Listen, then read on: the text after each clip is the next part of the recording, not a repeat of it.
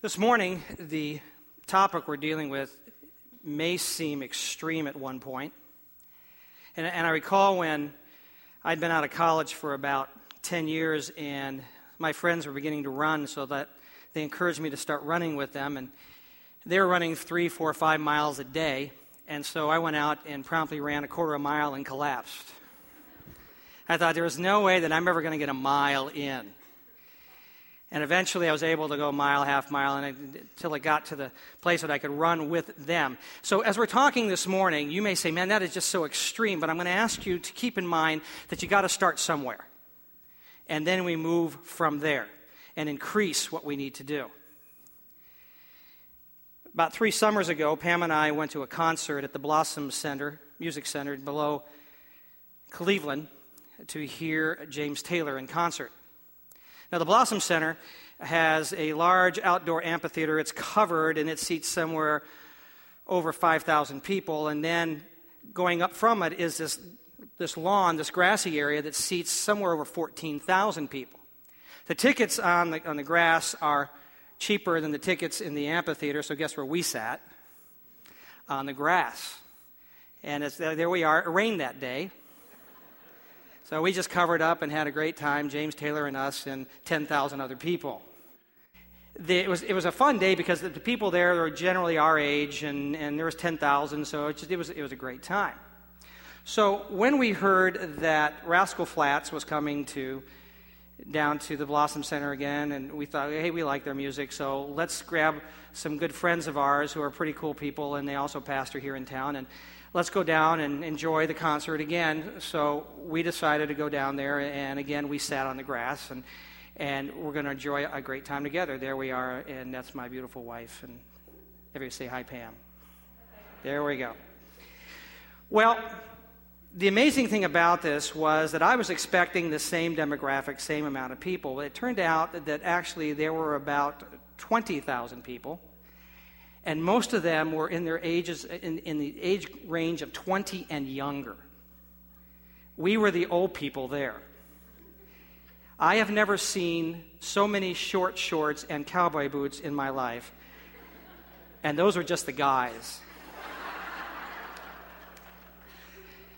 It just was amazing. And so here we are, and what we discovered was, for most of these people, most of the 20,000 people there, it wasn't the concert they had come for. That was only secondary. Primary was the ability or the desire to impress and be accepted. There was this constant movement, this migration.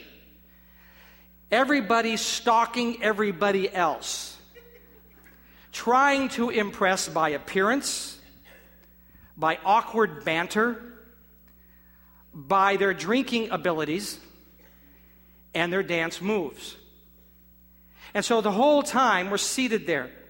And I've got my friend, and I thought that we were going to just see kind of the same thing we saw before, but no, there's this migration of what you just saw the picture on the screen, and they just kept moving the entire concert. So I finally leaned over to my friend and I said, man, I'm so sorry. I thought this would be like James Taylor. He said, oh, no. He said, I have so much sermon material now, I can't stand it. It's just so good. And so do I. And here's what I want to propose to you today. I want to propose that in our efforts to fight against the evil that hounds us and the injustices that surround us, the stability of our relationships, that stability will affect our strength and our courage. The question we've got to answer today is, who are our allies? It's vitally important that we understand that, because it really doesn't matter if you're in your 20s or if you're in your 50s. We still have this migration thing going on. We still like to impress each other. We still like to be accepted, and we're still trying to find that place. And unless we find the firmness of a relationship, we will never be able to be the warriors that God designed for us to be. So I want to address this morning the stability of solid relationship, the way that God had designed it to be. In fact, it was Peter, the Apostle Peter, who, dealing with the community of faith, made this statement. 1 Peter the 5th chapter, he said this, "Stay alert. Watch out for your great enemy, the devil. He prowls around like a roaring lion looking for someone to devour. Stand firm against him. Be strong in your faith. Remember that your Christian brothers and sisters all over the world are going through the same kind of suffering that you are." See, Peter understands this whole thing about this lion trying to devour you and him. It was just before Jesus was executed, hours before, that Jesus turned to Peter and said, "Satan, this roaring lion, has asked permission to sift you like wheat." Peter understood that analogy because the way that you took care of that grain is you'd take the wheat and you'd pound on it till the husks would break off. Then you'd throw it into the air and the wind would catch the chaff and blow it off. Then you'd take the grain that's on the ground and put it violently through a sieve so that all the impurities, the little pieces of dirt and the stones and pieces of wood would hang up, and the rest of it then would be pure. Satan had desired to take him and pound on him and shake him violently through a sieve so that he would discover that he still had impurities in his life. He was still hanging on to those things and therefore become so disappointed that he would just quit in his following of Jesus, which is exactly what happened. For even though he said, "I will follow you anywhere," and he actually tried to defend Jesus in the garden, when the time really came that he needed to stand up for Jesus, he said, "I don't know the guy." And you could see how apparent the evil was that was still in him. The old stuff still connected. But Jesus said, "Understand this. He's asked permission to do that, but I got your back. I'm walking you through this thing, and you'll make it through," which he did. So now he says to all of those friends and to us today in this century, when this enemy and his evil tries to attack you, you stand firm. You be strong. And keep your solidarity. Because the people around you are going through the same issues. They are still feeling the same pain. And the question is, who's got your back? And more importantly, the question is this, whose back are you protecting? Even kings know that's important. David, who was a psalmist, a shepherd, had already been anointed and appointed to succeed King Saul on the throne serving Israel. Samuel the prophet had come and said, "You're going to be the guy because God has lifted his presence off of Saul." David already proved his ability to be a warrior, for he had saved Israel by defeating a giant. When the presence of God had lifted off Saul, evil tormentors came to hound him. They brought David into the palace and said, "Play the harp, because we know that when you play, there is a presence of God that pushes back that evil." And so he would come and play, and Saul would find peace. And it's one of those moments when the tormentors came back that Saul, in a fit of anger, took a spear and tried to pin David against the wall. David said, "I don't think I want to be here." And so he ran. He escaped. He went back to the location where Samuel the prophet is. And my thought is that he went back there just to say, "Are you sure you had this right? The guy just tried to kill me, and you're telling me I'm king, and now I'm escaping. What's the deal?" But Saul chased him there. David then escapes again. And you know where he goes? Amazingly, he goes back to Saul's palace. Why? In trying to escape from this one who had threatened him, in an effort to save his own life, he goes back to his strongest ally. His name is Jonathan, and he just happens to be the son of the king. And here is the conversation they had together when he arrived. 1 Samuel, the 20th chapter. David now fled from Naioth in Ramah and found Jonathan. "What have I done?" he exclaimed. "What is my crime? How have I offended your father that he is so determined to kill me?" "That's not true," Jonathan protested. "You're not going to die. He always tells me everything he's going to do, even the little things. I know my father wouldn't hide something like this from me. It just isn't so." Then David took an oath before Jonathan and said, "Your father knows perfectly well about our friendship, so he has said to himself, 'I won't tell Jonathan. Why should I hurt him?' But I swear to you that I'm only a step away from death. I swear it by the Lord and by my own soul. Tell me what I can do to help you, Jonathan exclaimed. Another translation says, he said it this way, whatever you want me to do for you, I will do. Who says that to you? And to whom do you say that? Because I want to declare to you today that that is the only way that warriors can function. That we must be able to define our covenant. It must be clear. So he says, tell me what you want me to do for you, and I will do it. There is the clarification. We must clarify our expectations. Whatever you want me to do, I'll do it for you. That's clarity. See, we have friends, but we just call them friends. Yeah, how you doing? I got friends. Our problem is we never define the friendships.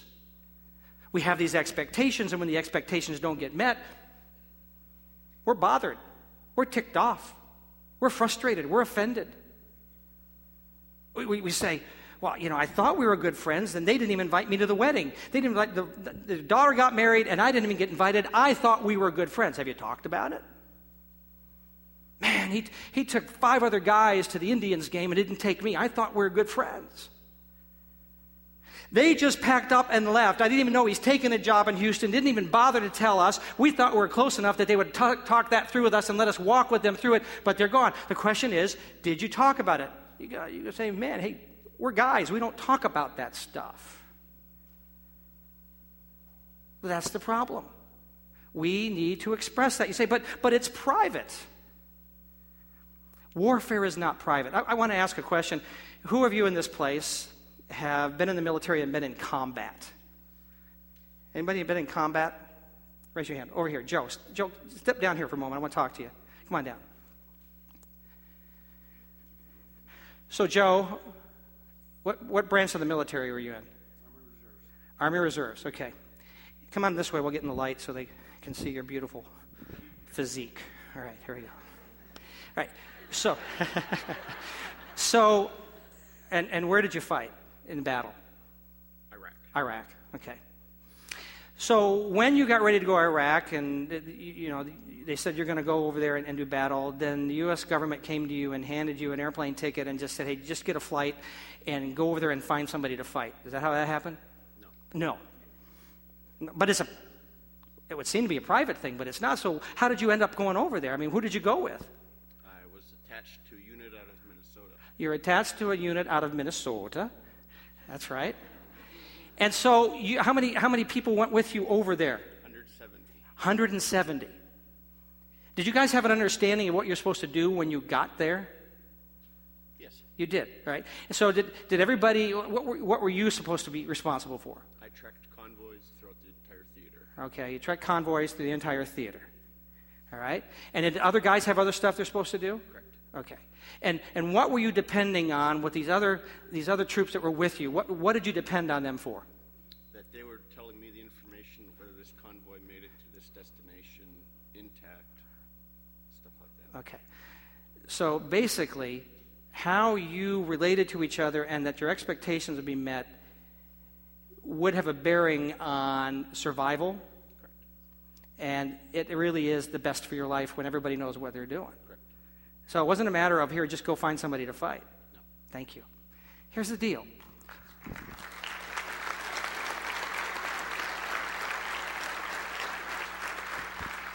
As vital, as important as it is, and how scary that must be, Jesus said, that's just your flesh. In fact, he said this, do not be afraid of him who can take your fleshly life, but be fearful and cognizant of the one who can take your soul. Now, if we find that in Iraq that you've got to have warriors around you and you have an understanding of what each other is doing and how they're protecting you, do you not think that more importantly, as Jesus said, that we need to have warriors around us who protect our lives, our soul, our very spirit, our families? But we say it's just so private. I believe that we bleed too much because we fight alone. In the church, we believe too much. Can I hear you say this? Oh, man, I just wish somebody would care. And I want to say, who have you talked to and built a relationship with who's warring with you? Oh, my marriage is falling apart. Well, who did you invite to walk with you in your marriage? Who's fighting for you? Well, I thought I'd call a pastor, but he wasn't in. Well, excuse me. I'm telling you, you've got to have warriors around you. And they're sitting around you. Man, we're having a tough time with our teenager, and all my parents are just driving me crazy. Who have you talked to? Who have you made warriors around you that will walk with you, not just listen to your whining, but say, let's do some battle here? What are you doing with the warriors that are around you? Because I'm going to tell you, times are getting intense. I was talking with a friend yesterday who's just starting out in his career, and we talked about retirement, and he said, do you think I need retirement because I think Jesus is coming soon? And I said, well, I thought that too, but I think you're a lot closer. You're getting a lot closer. And here's the deal. Things are getting worse. In fact, the scripture says in the end days that it's just going to be a horrible thing. And so are you going to do this because it's private? You got to have the warriors around you. This is not a private affair. So David and Jonathan defined their covenant. In fact, it was right after David had killed Goliath this took place. 1 Samuel, the 18th chapter. As soon as he had finished speaking to Saul, the soul of Jonathan was knit to the soul of David. Look at that phrase. That's incredible. And Jonathan loved him as his own soul. And Saul took him that day and would not let him return to his father's house because of the connection that he had with Jonathan. Then Jonathan made a covenant with David because he loved him as his own, what? His own soul. And Jonathan stripped himself of the robe that was on him and gave it to David, and his armor, and even his sword, and his bow, and his belt.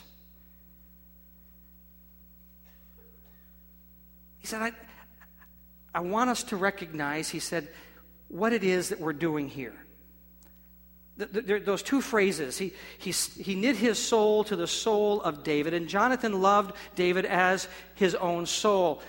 That's an incredible wording there. It really, they're tied together by that word soul. There are some who look at this passage and say that they loved each other and therefore they were homosexual. It's not even the word that would be used for that. That word is used in that kind of expression, and that sexual experience would have been used in Genesis as Adam knowing Eve. That word's not used. What is used here is a word meaning an intense affection in a healthy manner, but not just including the feelings, but possessions and all of life connected together. And they said, let's make a covenant. I want to use a couple guys this morning to help me. They don't even know I'm calling on them. They won't have to do anything but just stand there and look pretty. So, Adam Fraze, come on up here and just stand right there if you will. Are you here? Yeah, come on up here. All right. And then Gary Sims, come on. And Don, can you hand me this? What's that? Come on up on the stage. Can you put this robe on? Because you're going to be Jonathan. Right. You're royalty. I'm acting, apparently. Yes, you are. Okay, very nice. And here's your weapon. You are David. You kill giants, and your dad is weird. Okay. You know my family. All right, so here's the deal. They come together. Their soul has been knit together. They understand that there's something happening there, and they want to declare what that is. So here's what Jonathan does, and then David will do it and reciprocate it. So let me hold your weapon here. So he takes off his robe and he puts it on David. Now, as he does this is an incredible thing that transpires at this moment. Because these two are in a covenant relationship beginning right now, they're both covenant heads. Whatever they say for each other now will pass down to their children and their children's children.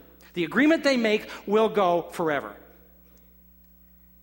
They will also, because they want this to be a covenant, and the word covenant means to cut a covenant, they will slice either their hand or someplace on their arm, and they will grab hands together, and their blood will mingle together. So just do a little, there you go. So the blood's going to mingle together, saying, we are now one.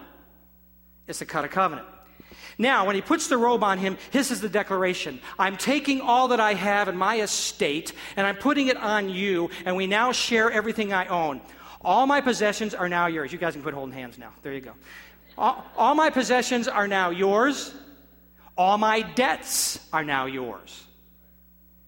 You get it all. And in this case, because he is next in line for the kingdom, according to what the culture would be, he has now just transferred the right to that kingdom to David.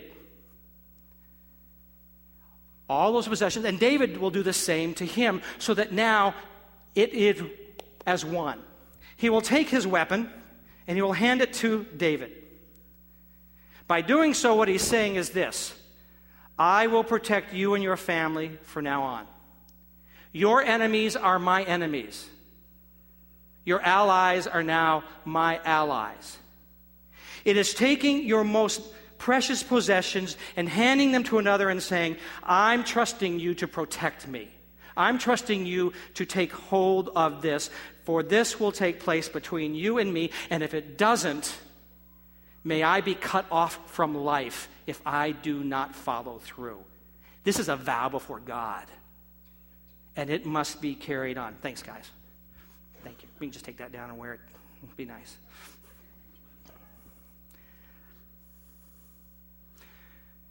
Define your closest relationships. What is it that you're expecting from those people? You've got some friends who are your decompression friends. They're the ones that you say, we just hang out and I can just be who I am and I can just relax. Then define it that way. You have some friends who are there to kick you in the seat of the pants when you aren't doing what you're supposed to be doing. You need those friends who will just haul off and smack you and say, get going, I'm not feeling sorry for you. You have some who should shape you, mentors, who you say, here's my life, help me become what I need to be, define it. But somewhere in all of that, you should find at least one, and maybe more than one, whom you can take your entire life and say, here, I trust you with my life and all that I am. Those are true warriors. We are missing our strength when we don't find those we trust enough to share what is precious to us. This is not a private deal. Bruce Feiler is a New York Times best-selling author. That's he and his twins.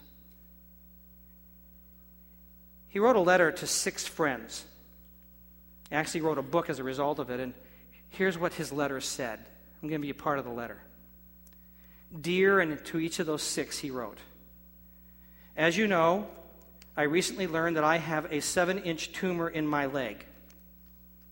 That afternoon, Tybee and Eden, who had just turned 3, came running to greet me, laughing, giggling, and falling to the ground. I crumbled. I kept imagining all the walks I might not take with them, the ballet recitals I might not see, the boyfriends I might not scowl at, and the aisles I might not walk down. Would they wonder who I was? I thought. Would they yearn for my approval, my love, my voice? A few days later, I imagined a way that I might give them my voice. I would reach out to 6 men from all parts of my life, beginning when I was a child and continuing through today. These are the men who know me best, the men who share my values, the men who know my voice. I believe my daughters will have plenty of opportunities in their lives. They'll have loving families, they'll have each other, but they may not have me. They may not have their dad. Will you help be their dad? Will you answer these questions? Will you go to a soccer game? Will you give them advice? Will you tell them what I would be thinking? Will you tell them how proud I would be? Will you be my voice? And I decided to call this group of men the Council of Dads. He said, when I die, if I die, I need someone to teach my children how to travel. I need someone to teach them and help them in their homework. I need someone to take them to a ball game. I need someone to give them wisdom when they get married. And I may not be there. Will you take my most prized possession and will you war with me on their behalf? He didn't die, but he kept his counsel. And they meet together all the time so that those girls can hear the voice of those warriors walking with him. Who are your warriors? We have got to define our covenant. Who do you say to, whatever you need me to do, I'll do that for you? You say, but Jack, that's so wide open. That's scary because it may ask me something that is really terrifically difficult. You see, if you're a warrior, you've got to have this defined covenant. And if you have a defined covenant, you need to understand that you must and I must pay the cost. So Jonathan believes that his father is not going to hurt David. David says, I swear to you that he is. And so they concoct this way to determine what is in the heart of Saul. The celebration for the new moon has come upon them, and there's always a celebration in the palace, and David is expected to be at the palace for the celebration of the new moon. So they said this. David said, I'm not going to go, and for 3 days I will not attend. And when Saul discovers that I am not there, you explain to him that I went to a celebration in my hometown of Bethlehem. And if he's okay with that and he's really chilled about it, then everything's good. But if he gets angry and threatens, then you know that he still is determined to kill me. And you'll come back and tell me, and I'll hide out here by these pile of rocks in this field. So the first day of the celebration, Saul's looking and does not see David, but figures he's just late getting in. The second day, he realizes David must not be coming. So he turns to his son Jonathan and says, where is David? Jonathan says, well, I gave him permission to go celebrate with his family this celebration in his hometown of Bethlehem. Saul becomes incensed. He screams at his son, you are a son of a rebellious slut. Literally translated, you are a bastard. He takes the spear and he throws it at his son Jonathan to try to pin him to the wall. Jonathan realizes the answer to the question. He goes back out to the field, and the prearranged signal was this, that he would take with him a servant boy, and Jonathan would shoot some arrows toward the direction of where David was hiding. And if he said to the young man to find the arrows, he would say to him, oh, it's on this side over here. That would be a sign that everything is okay. But if he said, no, the arrows went beyond the pile of rocks, then David knew, run for your life. Jonathan came out, he shot the arrow, and he said to the servant boy, no, the arrows are beyond the pile. And David knew he must run.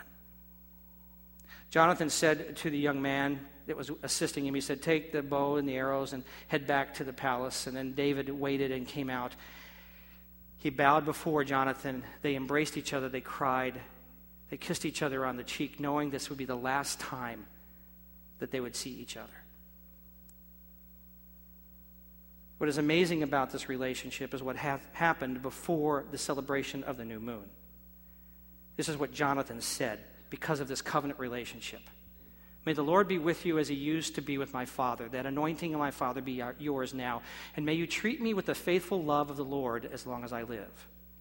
But if I die, treat my family with this faithful love, even when the Lord destroys all your enemies from the face of the earth. So Jonathan made a solemn pact with David, saying, may the Lord destroy all your enemies. May you have God's power on you, and if I die, you are now responsible for my family. And may the Lord destroy all your enemies. Do you hear what he's saying? He is saying here, may God's best be done for you, even while I know the cost, because I know my father is your enemy, and I've just declared that God will destroy your enemies. My father will die, and more than likely then I will die, and the kingdom will come in your hands, but I'm okay with that because I'm at peace with this covenant. It's right, and I'm willing to pay that price. See, our covenant will be tested. We have a lady in this church who in a couple months will be honored as a woman of courage in this city. She's gone through an amazing amount of bouts of cancer, and she continues to do her best to serve children in this community, and so they're going to honor her. And we're very proud of her. But there is someone who stands next to her. If you see her, you see this person standing next to her who has covenanted with her to walk her through her battle. She gives her time. She gives her emotional energy. She's with her when she is disappointed in the diagnosis, and she's with her when they feel like they've overcome. She's given everything that she has to walk with this person. So when our friend is declared a courageous woman, understand it's only because there's a friend next to her willing to pay the price. They are warriors together. Covenant will cost us. It may cost you your money. It may cost you your sleep. It may cost you your emotional well-being. It may cost you 1,000 ways, but you say, I've made this covenant and I will follow through with it. And see, our problem with that is this. We have so many options in our life today that we don't like to commit. Because what if something better comes along? I don't want to commit to that because I could get a better option. I could get a better deal. I want to propose to you this morning that as long as we live life that way, the better thing will not come along. Because the better thing is a soul-to-soul connection. For the kingdom of God is the kingdom of right relationships. And I think that without this soul-to-soul connection, the church in America will remain weak. And we will not have the strength and the courage to fight because we are so separated from each other. Where we live today and in the world we live today and what's transpiring in America declares that we must be warriors together, and it will never happen unless we begin to pay the price for each other and say, I will walk with you no matter what. You can't do it alone. That's why so many of you are suffering and some are just wandering away because they don't feel that they are surrounded by those who will protect them, and they never bothered to ask. So I beg you, pay the price and fulfill our promise. Jonathan said, treat me and my family with the faithful love of the Lord. Saul and Jonathan died in battle with the Philistines. David came into the city, established his throne. And sometime in the months that followed, as things were being put in order, he asked a very peculiar question. Because understand that it was generally accepted that when a new king rose up, he would destroy the family of those who lived there so he would have no opposition in the future. And so David asked this question in 2 Samuel, the 9th chapter. Is there anyone still left of the house of Saul to whom I can show kindness for Jonathan's sake?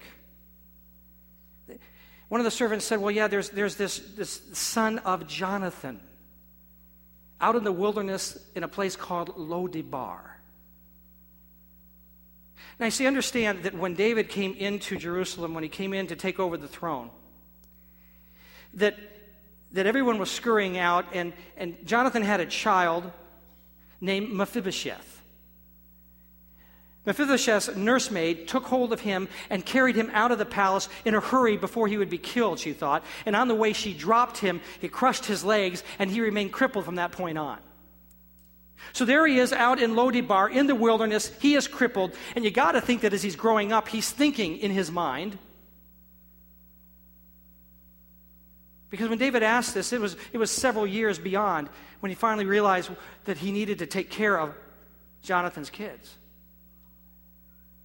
And so, if I'm Mephibosheth and I'm growing up, I'm thinking, what's with this guy that destroyed my life and made me a cripple? And I think I would be full of hatred. I would be angry. I would even want to kill the guy who was responsible, I would think, for the death of my father and my grandfather.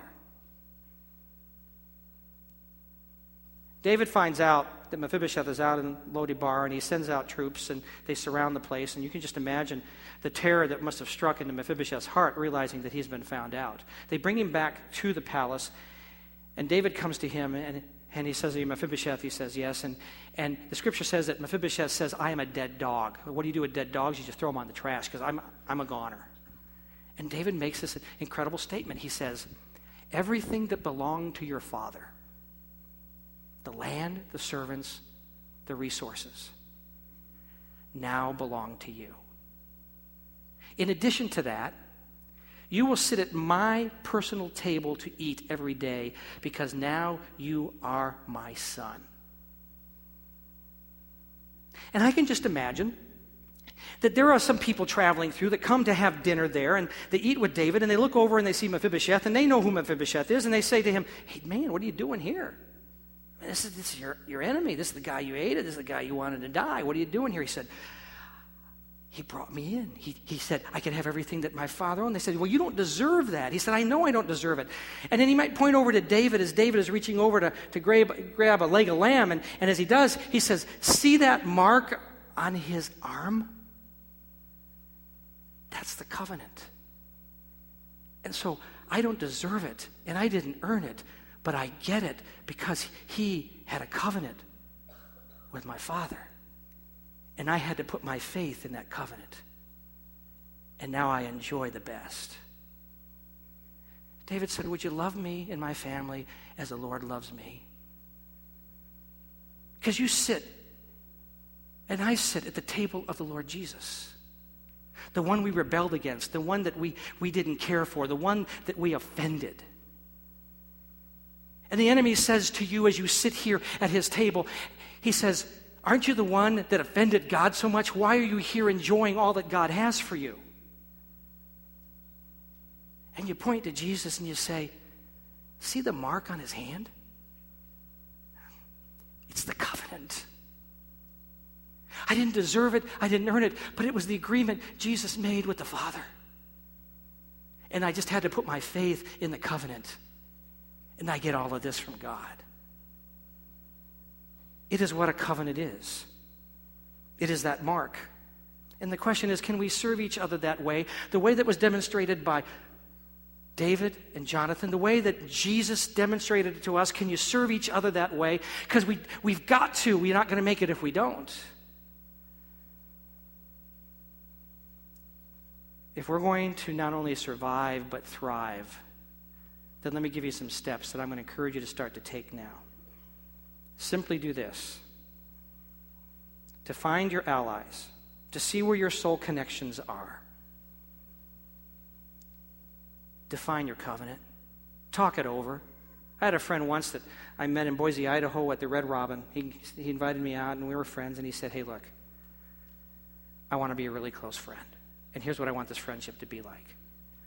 I said, "Paul, I've never had any guy ever ask me to go steady. This is amazing." And our families knit together. I'm telling you, you got to talk this stuff over. What is my expectation of friendship? And you may want a type of friendship with someone who's not in the soul-to-soul connection with you. Don't be offended at them. It's not working. But look, God's going to bring somebody to you. Define your covenant. What's the promise of this relationship? Invest your life. It's going to take time. You just can't just say, "I don't have time." You must invest. And then let's keep our word. Because I got to know that when I need you, you're going to be there. You got to know that when you need me, I'm going to be there. I'll drop everything. I have friends right now that if I called them right now, no matter what, they would drop what they're doing and fly here to be with me. How do you know that? Because we've talked about it. And that's the way that God designed us to be warriors. And if we'll do that, we will find our strength and we will find our courage. Would you stand, please?